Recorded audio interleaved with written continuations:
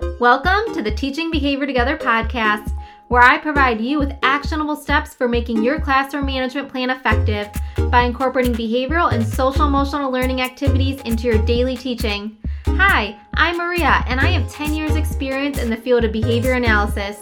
In each episode, I will be providing you with effective and evidence-based strategies you can use to create a classroom environment you want to go to each morning. No longer will you be driving home in tears over the overwhelming feeling of trying to manage student behaviors.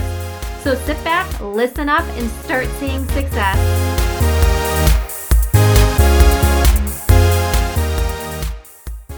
Hi everyone, and welcome to this episode of the Teaching Behavior Together podcast.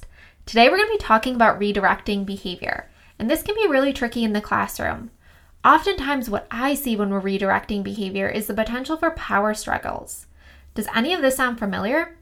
Stop talking while I'm talking. And we get the response, I wasn't talking. Or, please put your phone away. It's just one text. Why are you getting so upset? Or, hey, we can't hit our peers. He hit me first. All of these are defensive responses and can lead to further conversation that is often unproductive. It doesn't feel good when we get redirected, and it often puts our students on the defense as well. If you're experiencing these types of responses to the redirections you give, here is the strategy I have for you. Prompt around the behavior. I know it might go against everything you learned about prompting, but hear me out first. What I mean by prompting around the behavior is avoid including the behavior of concern in your prompt. For example, with a prompt that sounded like, stop talking while I'm talking, I might say something like, hey, I don't want you to miss this. Let's be quiet so you can hear me.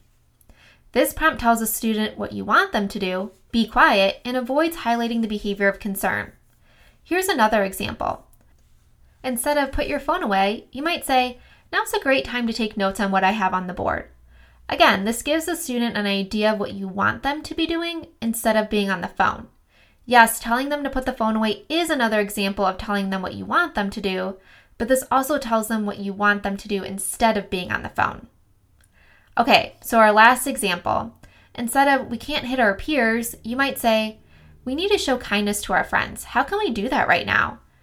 Again, this prompts around the behavior and avoids highlighting that behavior of concern, which can promote a defensive response from a student.